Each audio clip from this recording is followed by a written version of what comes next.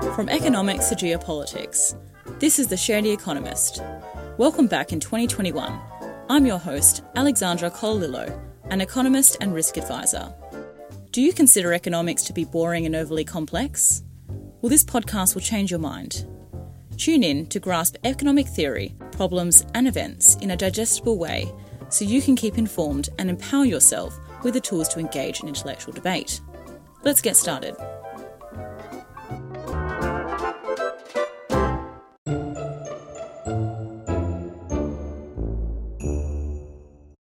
In this feature episode, I'm going to provide you with some key strategies on how to find and fulfill yourself with a creative pursuit, even if you don't really know what it is yet or where to start.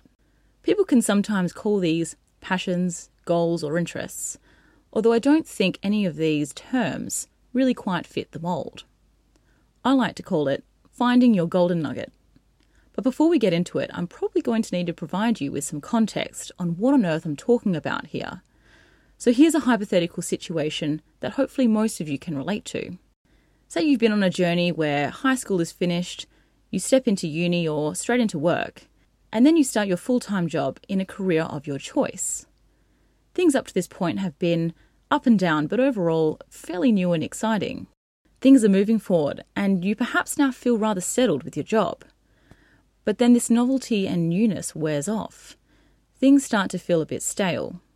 And despite earning a stable income and being moderately satisfied with your role, you feel it's a repetitive rinse and repeat situation where you wake up every morning and do the same thing. It hits Friday, you get drunk and spend the weekend recovering from tiredness or a hangover, only to repeat the same routine the following week. So there's this emptiness you may be trying to fulfill, and perhaps a creative one. You're not really sure what to do because life is pretty busy and dropping everything in pursuit of something else is fairly risky. If this situation resonates with you, well, you've just begun your journey to finding your golden nugget. But guess what?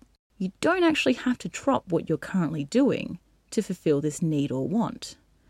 You can absolutely pursue this golden nugget on the side, but the only catch is that this takes time and dedication. If you're wondering, I spent the last 18 months on this journey to find my golden nugget, and finally did so by accident through creating this podcast. In this episode, I'm going to give you a rundown of how I arrived at this point, what strategies have worked for me, and some tips on how to find that one thing in life that makes you tick and fulfills that itching passion you have but aren't necessarily pursuing in your day-to-day activities at work. In fact, producing an episode like this that's not purely focused on economics was a risky one for me. Rather exposing, actually, because I'm telling you more about myself rather than content that I'm personally removed from. Almost like when you meet someone new and it takes you a while to break down the barriers and filters.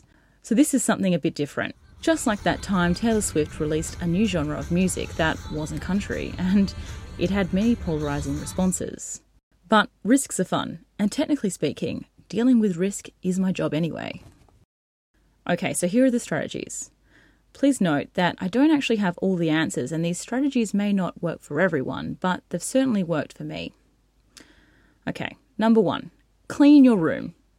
The state of your room is actually the state of your mind. Declutter. Confusion isn't helpful when you need to focus and think clearly. While cleaning, listen to Let's Dance by David Bowie. Can't doubt it's a banger and will get you mentally prepared.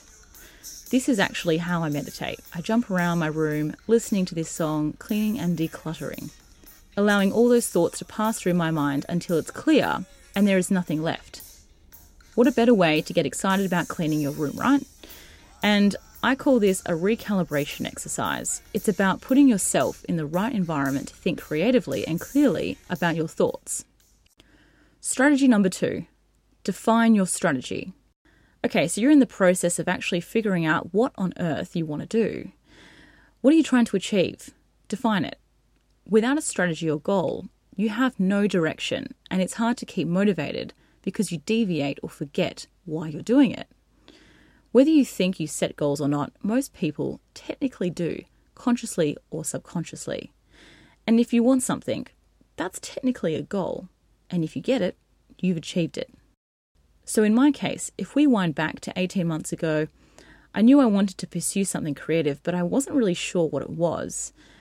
My strategy was simply getting back into a creative pursuit that was going to provide me with fulfillment and happiness outside of work. Nothing complex. Moving on. Strategy 3. Brainstorm.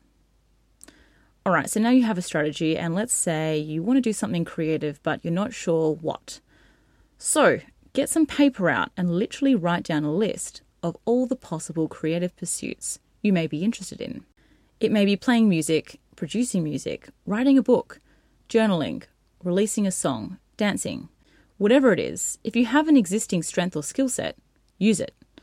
But if you're not sure whether you'll be successful in undertaking the creative pursuit, the key point to remind yourself here is that it actually doesn't matter. That's not the point, and plus, you'll never know if you haven't tried it before. It's never too late to start something new, and it's actually the journey to build up to something that counts. For some amusement, I'll list some items I wrote down in my list a while ago. Semi-embarrassing, but I'll share them anyway. So I had DJing. My brother gave me one lesson in this, and it was fun, but felt I'd rather use my current skill set than something new. What else did I have? Tap dancing, guitar lessons, and photography. And if you're wondering whether podcasting was on my list, it actually wasn't. This idea came later, and I'll let you know how. A few weeks after I wrote this list down and built up motivation to start something new, COVID-19 hit, and I thought, well, we can now throw this out the window because everything's closed and you can't really do anything. But it gave me time for some serious reflection, and what I did realise was the fact that I wanted to actually get back to my roots of economics and, importantly, educate the public about economics. I thought about different mediums to reach people, and podcasting seemed like the most appropriate means to do so. After this point, I thought about a niche in the market and where the gaps were so I could deliver content that wasn't widely overdone. But the truth is, and the bottom line is that someone has likely had your idea already. Okay, there are plenty of people out there who deliver this sort of content, economics, finance, TikTokers, they're everywhere. But it's about whether you can do it better and whether you can differentiate yourself from the rest. Strategy 4. Try it out. Now this can actually sometimes be the hardest part. Getting off the couch and actually doing something. I think sometimes part of it can be a perfectionism issue. While there's nothing wrong with a bit of perfectionism, the trick is you must know when it results in diminishing returns. There you go, I threw an economics term in there. And what I mean here is sometimes the additional unnecessary effort you put in doesn't actually add much value to the overall output and will often be unnoticed by others. Sometimes you'll never be 100% happy with what you've produced, and so distributing it to the world can be rather exposing. I understand why this can be the case, as when you do put yourself out there, you're subject to criticism, exposure, vulnerability, and reputational damage. Do you know how hard it is for me to listen back on my episodes? It's fairly cringeworthy, but I do realise that without doing so, I can't really improve on anything. So I can't pick up on anything or develop and move forward if I don't force myself to do it. And I think it's important to note here that with anything you create, you must acknowledge that you will receive both positive feedback and criticism. Criticism can be constructive, but note that not everyone will like what you do and what you have to offer. And that's natural because I guess everyone has different interests anyway. So create a metaphorical shield in order to be resilient to criticism and failure. You must back yourself. Strategy 5. Connect yourself with the people in the creative field you wish to pursue. It's important to surround yourself with those who are in pursuit of the same thing as you. By doing this, you'll find your inspiration, learn new strategies about how to enhance the quality of your product, and the speed in which you produce it.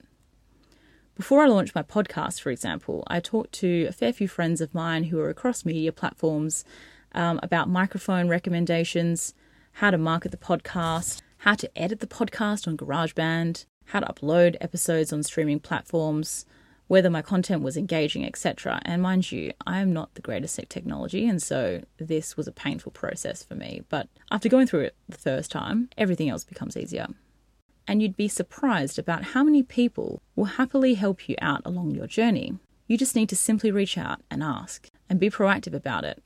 In fact, I've made a fair few good relationships along the way as a result, And by connecting with others, you can also create a safe space to provide and receive constructive feedback between each other.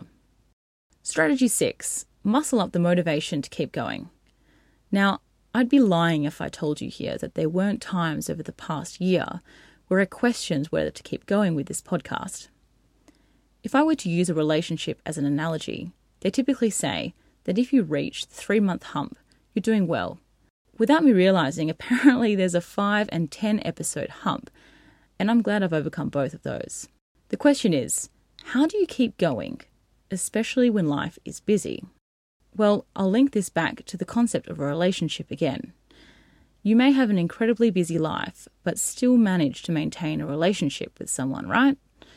It's just about dedicating the time to tend to the garden, and if you like someone, you'll make time. Same applies to podcasting, for example. I enjoy doing it, it fulfills me, and it serves a purpose to educate people, so I make the time to do it. Not to mention, words of affirmation from peers and unexpected media exposure are encouraging as well. But note that with every success comes some form of sacrifice. Don't get me wrong, most of my recording takes place on a Sunday, severely hungover, but somehow I still muscle up some bizarre form of energy to hop behind a microphone and talk about economics. Bottom line is, when you find yourself struggling to keep motivated, you need to remind yourself of your initial strategy I discussed earlier. What are you trying to achieve and why are you doing it? Success and your development are purely governed and driven by you. This initial long-term strategy will do wonders to keep you on track. So I rattled off about 6 strategies there, and to summarise, they were clean your room, define your strategy, brainstorm, try it out, connect yourself with people in the creative field you wish to pursue, and lastly, muscle up the motivation to keep going. These strategies have helped me find my golden nugget of podcasting, a great means of combining my economic interests with education and creativity. These methods may not necessarily work for you, but I thought I'd share mine given quite a few of you have asked how I keep it all up. What I will note is you can't source your growth from one avenue, and I think it's important to find other ways in which to diversify your skill set so you're less reliant on one source or avenue for success and happiness. Keep yourself versatile, dip your feet into many ponds, keep people on your side, and the world will support you. Now I'm getting quite philosophical here, but I'm in the mood, so I'm going to share it anyway.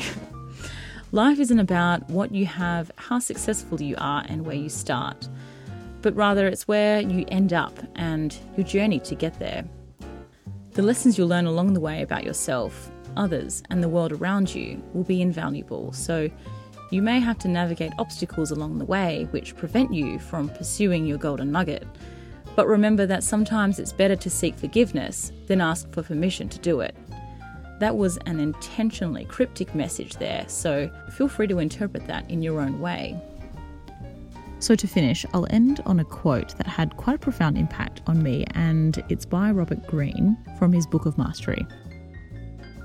You possess a kind of inner force that seeks to guide you towards your life's task, what you are meant to accomplish in this time that you have to live. In childhood, this force was clear to you. It directed you towards activities and subjects that fit your natural inclinations, that sparked curiosity that was deep and primal.